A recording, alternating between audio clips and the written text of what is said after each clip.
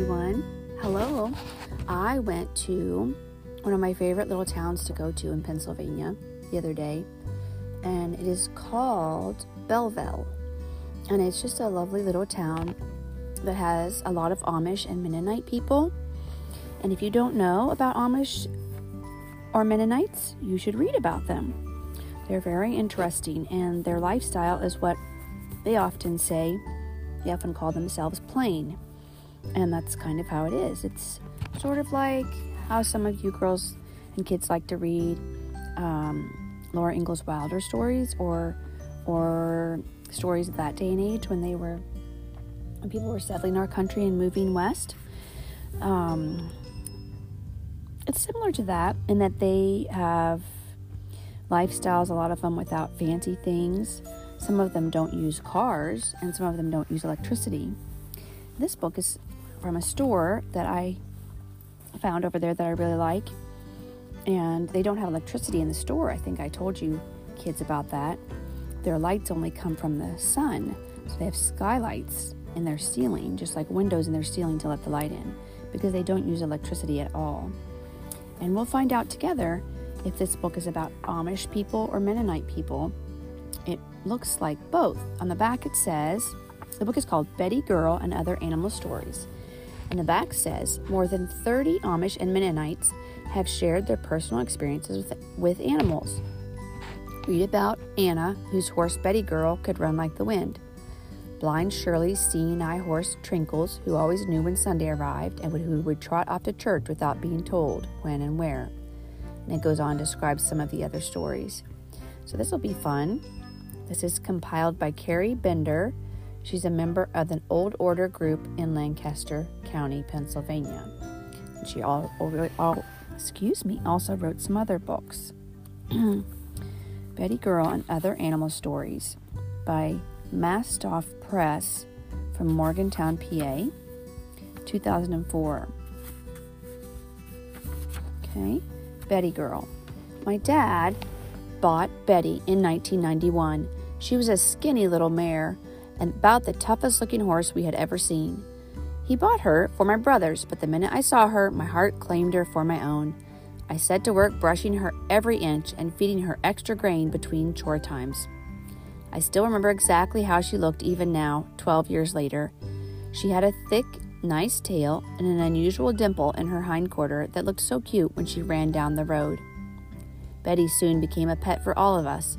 My oldest brother trained her to be a swift, sure-footed riding horse, and I remember how proud he was when she faithfully stood still anywhere while being ground-tied only. In the winter, Dad would ride her while dragging a long trail of toboggans on behind, giving us children the most thrilling sled rides. When I was about 13, I wanted to drive Betty in the open buggy all by myself. Mom was skeptical because once Betty started running, it wasn't an easy feat to slow her down.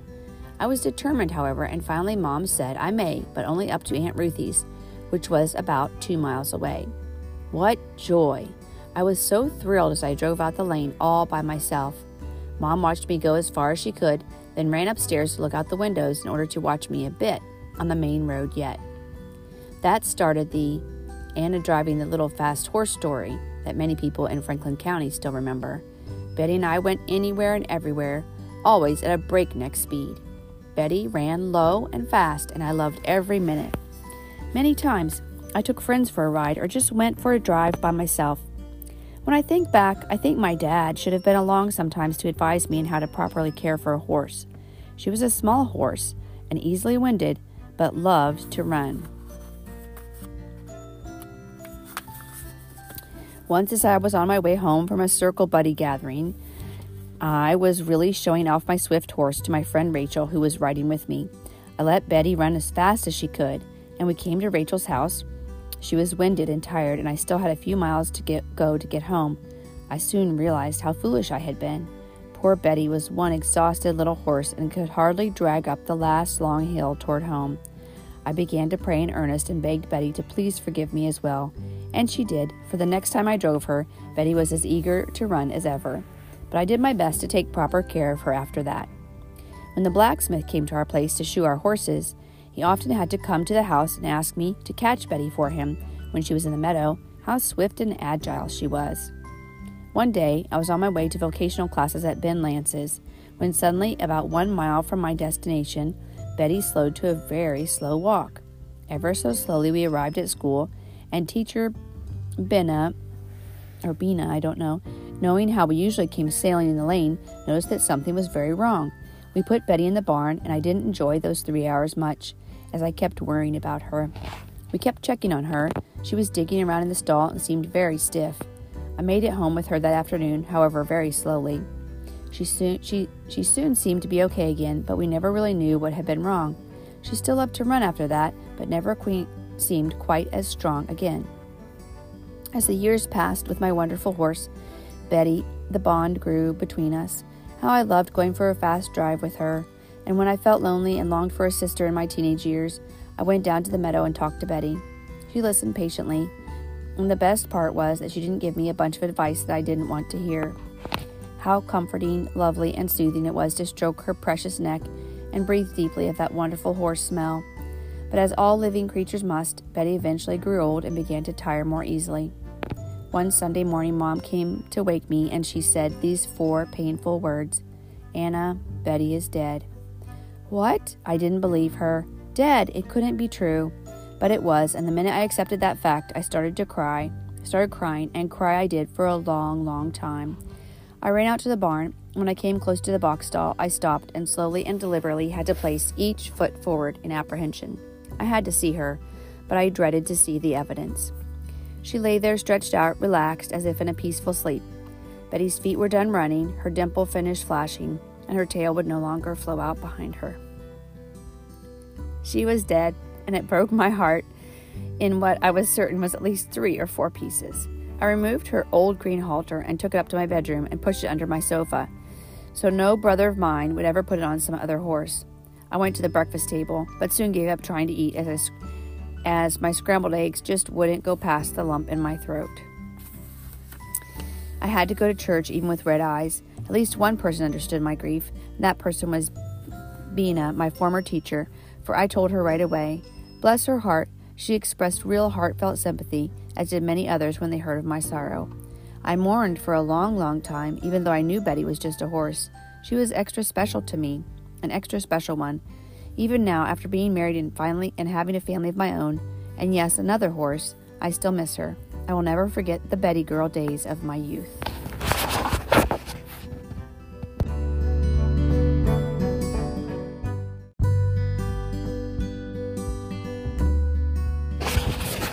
Our second story is called Trinkles.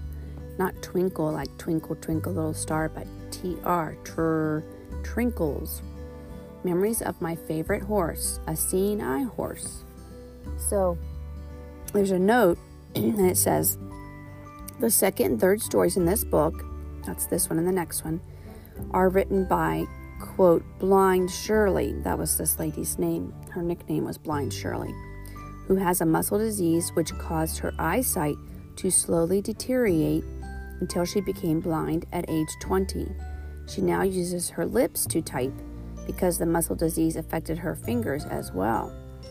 Before she became blind, she trained large horses, which is much too dangerous now, although she is absolutely delighted to work with miniature horses and is involved with the Seeing Eye Miniature Horse Project.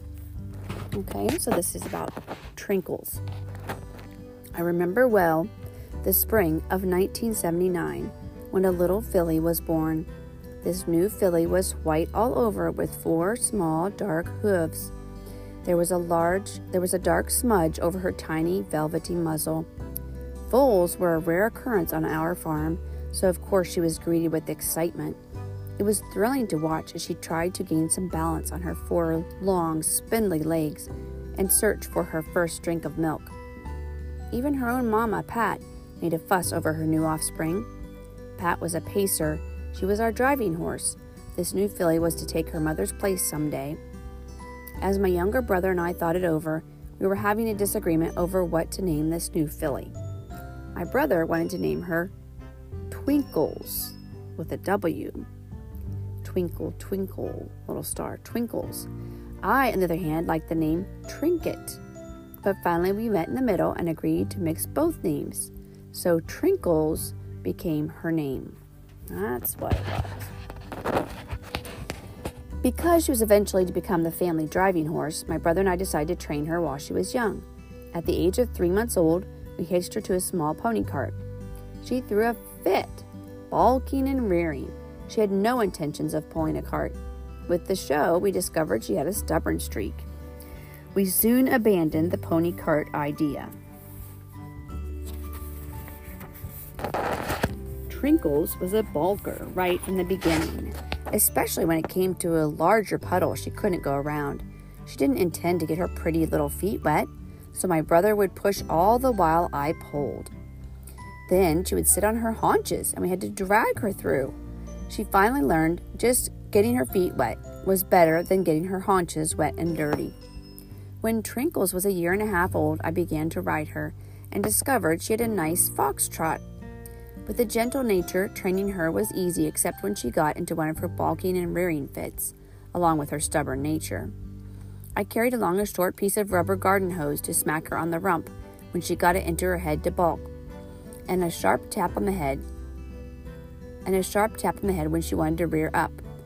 When she became too ornery for me to handle, my brother would help me out.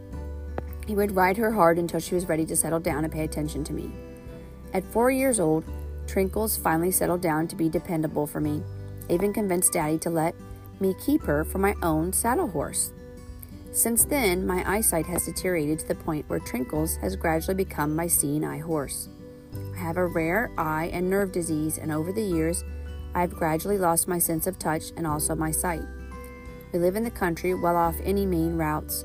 My riding is done mostly on gravel roads and also on private field lanes to the local country store and to church. Trinkles did well. Once I had her headed in the right direction, I could hang the reins over the saddle horn. When I thought it was near to a crossway road, I would tell her which direction to go by pointing. If any traffic was coming, she would wait and then go ahead after all was clear.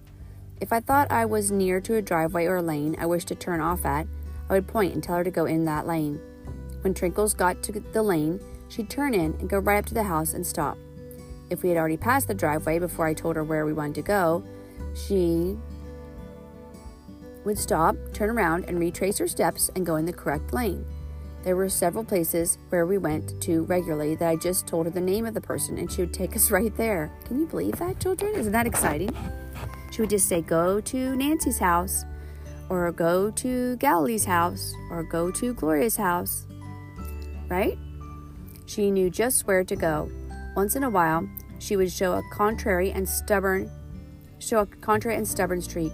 Then she would succeed in getting me lost or confused. I could always tell when she was back on the way home because she would quicken her pace. My brother would teasingly say that Trinkles probably learned her contrariness from me. If the lane we happened to be going down had a gate, Trinkles would stand closely alongside of it. Then I'd pull the chain off over the top of the post and pull the gate open towards us. Trinkles would go through, then back up until I was even with the post, so I could drop the chain back over the post again, which kept it shut. It's kind of the neighbors to have these easy swing gates I can easily handle alone. When Trinkles and I had to push a gate open away from us, I would push it so it swung wide open. Then Trinkles would go around and push it shut with her chest. Thus we navigated the obstacles along the way. She would watch for low-hanging branches and kindly sidestep around them so they wouldn't smack me in the face. Sometimes she would forget too. Sometimes while riding along, I might accidentally drop my handkerchief or something, and Trinkles would stop. No, she didn't pick it up for me. I had to do that. But she usually waited patiently until I found it again and got back on. While riding, if I was eating an apple, I just had to ask, "Do you want a bite?" And she'd promptly stop and reach back for the promised bite. Trinkles always just knew when it was Sunday and took me to church without being told where to go. If we had special church services on any other day of the week, Trinkles simply knew it, and she always went to her place in the shed among the other horses. After church services were over, if I wished to go to my aunt's house, I'd just tell Trinkles, "Let's go to Irma's," and she went there. While we were there, I'd put her on a picket line so she could graze, or I would let her out in the nearby pasture. She would always come when I called to her again. Stormy was a 4-pound white Eskimo puppy when she was given to me. I would stick her in the front of my coat and take her everywhere I went. When she got too big for the front of my coat, she rode in front of me in the saddle. Usually on cool days, she ran alongside Trinkles. The two of them loved to race. I'd say, "Run, Stormy, run," and she'd take off. Because Stormy was so much smaller than Trinkles, I'd always have to let her have a good start. Of course, Trinkles and I soon caught up to her. Stormy loved racing, and even if she never won. Stormy died in 1996 at the age of 10. Trinkles, Stormy, and I shared many happy days riding through rain and snow and all kinds of weather. Job 1:21 says, "The Lord gave and the Lord hath taken away. Blessed be the name of the Lord." In August of 1999, Trinkles died of an unknown illness at the age of 20. I miss her greatly. I'm thankful God gave her to me for so many years. God created Trinkles, and He creates all horses and animals. I hope and pray that He might provide another horse such as Trinkles for my life. Presently, I'm working with a gentle paint gelding. Only God knows if this 1-year-old is the answer to my prayer. That's a fun story, wasn't it?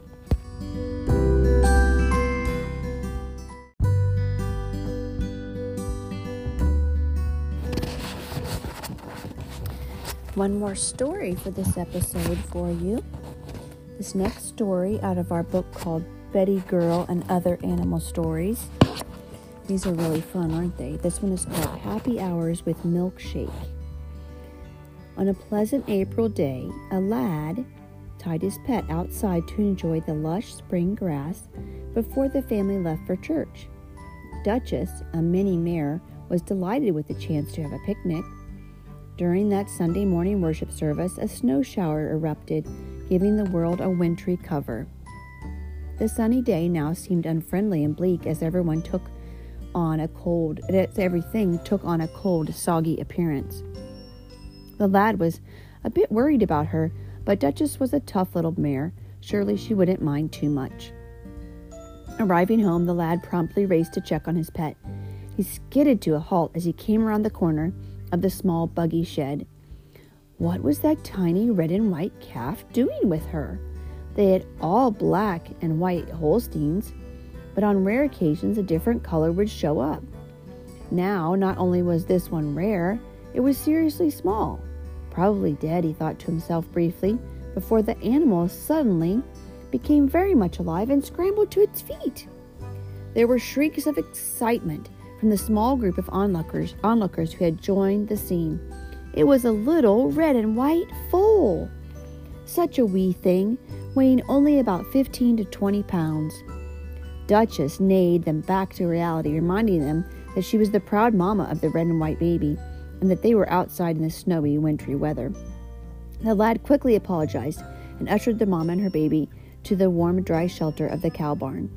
This was the first live foal for the farm, so the pair did not get to spend much time by themselves. They received constant attention, especially when the youngsters were supposed to be doing chores. Unfortunately, about a week later, Duchess was left to the care of someone else for a few days. This temporary caretaker promptly turned the mare and foal out to a dozen other horses in the meadow. A few days later, when Duchess was brought home again, the little filly was nearly too weak to stand up. An hour later, she wouldn't get up at all. Ruefully, Father thought, such a sluggish foal is as good as a dead foal. Nevertheless, to satisfy the children, he set about to feed the weakling.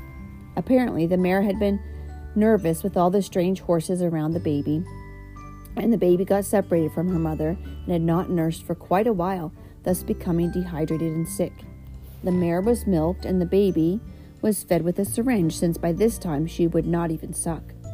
This time-consuming job needed to be done every 2 hours around the clock. At first, the mare was surprisingly willing to be milked, but even so, this became quite a chore to roll out of bed at midnight or 2 a.m. By the third day, and after a lot of slopping and slurping of milk, the foal earned her name of Milkshake. Abruptly on the third morning, the mare decided she didn't want to be milked. After a bunch of blows and bruises, Father gave up and attended to the morning milking. As he wearily came to the conclusion that Milkshake would die, he noticed her stumble to her feet and take a drink on her own. So is that why Duchess decided she no longer needed to be milked? After that, Milkshake grew by leaps and bounds. Often, 4-year-old Keturah would be found in the pen with the pair. Duchess would nip and kick at most people, but she only threatened Keturah. Saucily, Keturah would whack her on the rump, scold her, and calmly continue playing with Milkshake. Summer arrived, and with it came new temporary neighbors for the summer. The Wisconsin summers are so much more pleasant than their Missouri ones. The family consisted of Grandma, Grandpa, and Shirley, an older single girl who is blind. Also included in the family is Skip, a Malamute dog whom Shirley has trained as her seeing eye dog. That in itself is a remarkable story because Skip had been abandoned at her doorstep as a pup. The lifespan of a dog is rather short compared to humans, and it had been time for another dog exactly the time Skip showed up. Next, and just as valuable to Shirley, is Starlight, a 5-year-old gentle paint gelding. Starlight had been trained by Shirley after her former horse, Trinkles, died. Horses last a lot longer than dogs, but eventually they also expire. Starlight never did become as intelligent as Trinkles, but still he would turn right or left with just a thump on the side of the neck. A whap on either side meant stop. Shirley read a magazine about miniature horses being trained to guide the blind. Being a horse lover, she had her heart set on having one. It was with this desire that she visited the home of Milkshake. It was love at first sight, more specifically, love at first touch. Shirley cautiously expressed her desire to buy Milkshake. Several youngsters promptly told her that Milkshake was not for sale. Especially firm about this decision was Keturah, who played daily with the horses. Still, Shirley frequently visited the farm and wistfully played with the foal. One by one, the children surrendered their ownership of Milkshake. Keturah was the last one to finally relinquish the rights to her coveted pet. With a sigh of resignation, she agreed Shirley should have her, along with a note of maturity. There will be more horses, and besides, Shirley is blind, and I'm not. Daddy and Mother reminded the children that it was a miracle that Milkshake survived. Perhaps it was for such a purpose as this. When Shirley and her family returned to Missouri for the winter, Milkshake was added to their number as a gift of love from her young masters. Milkshake easily adapted to her new home and became fast friends with Skip and Starlight, and Shirley, of course. By this time, Milkshake's color matched Starlight's. Even the spots closely resembled the ones on a large horse. Frequently innocent, ignorant folks asked if Milkshake was Starlight's foal. The first owners also found her color and markings unusual, since the mother was a dark bay and the father a dapple gray. Duchess has had many foals, but never a paint before. Shirley's Missouri friends came to greet the new arrival.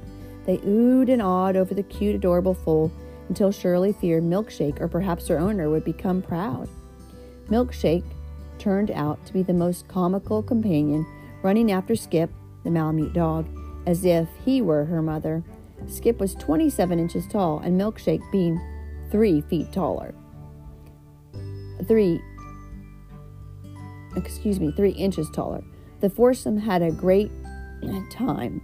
As Shirley and Starlight rode across the fields, Skip and Milkshake would run along. Everywhere Skip went, Milkshake was sure to follow. When Skip stopped to sniff out a brush pile for rabbits, the filly did likewise. She would neigh frantically if Skip slipped under a fence under which she could not. Then she would run back and forth, unmindful of Shirley's pleadings to come back and join her and Starlight. Shirley would call Skip back, and fearful that Milkshake would find a way through the fence. Another time, when the two horses were walking leisurely side by side, Skip took off yipping after a rabbit. With a neigh, Milkshake followed the chase with no intentions of being left behind. Returning from a ride, all would get a drink. Skip would lie down beside the house, and Milkshake, following, would do the same. Now, if you are wondering how Shirley can relate all these tales in detail, because, being she is blind, do not forget God granted her a wonderful sense of hearing. With a different bell on each animal, she can pretty much tell what each is doing. Milkshake easily caught on to new tricks. Soon she learned how to shake hands, give a kiss, bow, and lay down on a command. She also rears and takes a cookie from Shirley's lips. That can become treacherous now that she has grown so much at times, and at times decides not to do the balancing, but lean on Shirley's shoulders instead. Milkshake watched Shirley drink from a garden hose, so with a bit of coaxing, she did it too. In the same way, Shirley taught her how to lick a salt block, and then when she had no idea what it was for. So remember, that's a lady licking a horse's salt block, because Shirley's the lady. Milkshake was allowed to stand on a chair to reach grain on the table. That trick became a nuisance when there was something on the table that she was not supposed to have. She also learned to unroll a large grain bag if there was a little bit of feed left, stick her head inside, and eat the rest. You could set a large tub or similar item on the grain bucket, but she would lift it off and help herself. One day, as Shirley's friend listened to Shirley's tales of Milkshake's food theft, she said, "Well then, she can likely get the top off that metal grain container." "No," Shirley insisted, "that metal's too slippery. She can't get her teeth into it." Milkshake stood listening to the conversation for a while, then walked over and took the metal lid off. So Shirley and her friend played a game of hide the grain bag and let Milkshake search for it. The game ended when they hid it well enough that Milkshake couldn't find it. Another entertainment for Milkshake was to nose the wind chimes with a look that seemed to say, "That does sound nice." She discovered that if she bites the wind chimes, something would come out and chase her. So she would hold the chimes in her mouth until there was only enough someone would come out and chase her. She would hold the chimes in her mouth until there was only enough time to escape being caught. Woe to Milkshake and Shirley when Mom caught her taking clothes off the wash line. That ended temporarily with a broom chase and a lot of fuss. Spring arrived again, and with it came the anticipated return to Wisconsin. Keturah was delighted to see Milkshake again. Her mother asked if she was glad that she let Shirley have Milkshake even though she wanted to keep her. The little lass could not even remember that she wanted to keep Milkshake, as it seemed so natural for Shirley to be with her. Going back to the cart to return home, Milkshake had beat Keturah and her mom there and had already untied a bonnet that had been tied to the seat back and stomped it flat. "You naughty toddler," exclaimed Mother as she tried to reform her headgear. Later in the summer, Milkshake learned to pull a cart. Being smart didn't help her learn that trade very fast, as she couldn't understand why someone would want to sit so far behind her when they could be walking beside her the way Shirley had been doing when using her as a guide horse. It seemed she would have enjoyed it more to push the cart. So Skip was hitched in front of Milkshake like a sled dog leader. Shirley often takes Milkshake on walks. Dependable Skip still goes along to help perfect her training, but Milkshake is the proper size for Shirley to grab hold of her mane and use for her balance, and they walk fast. Fast meaning the average person would nearly have to jog to keep up with them. This has helped Shirley with her balance problem. Aside from being blind, she faces the frustration of a degenerating muscle disease, which robs her of feelings in her hands and feet. Shirley also spends time riding with 4-year-old Keturah. Keturah rides Milkshake using a mini saddle while Shirley rides Starlight. Keturah manages to stay on even when Milkshake gets excited about a rabbit or decides to run. For better control, Shirley keeps a safety tether from Milkshake to the saddle horn on Starlight. Shirley and Keturah like to brave new riding trails, but how shall a 4-year-old remember left from right when giving directions, especially on a moment's notice? Keturah, wearing a band on her wrist labeling left from right, solved the problem. Upon Keturah's command, Shirley will direct Starlight, and Milkshake will follow. Thus, as Milkshake's first owners watched all the happiness a little horse can bring to a handicapped person of any age, the inspiration was born to launch the project, which now trains many horses for the handicapped. They are trained for cerebral palsy children to ride, or for spina bifida children to drive in carts, etc. Shirley is an avid contributor to this project, since she has a natural talent with animals. That's very nice. I hope you can keep track of which name belongs to an animal, a dog, which one belongs to the dog, which one belongs to the horse, which one belongs to the grown blind woman, and which one belongs to the young girl. There's lots of names to keep track of in that story. Maybe I should have gone back to the beginning and told you who was who again, but I'm sure you enjoyed that.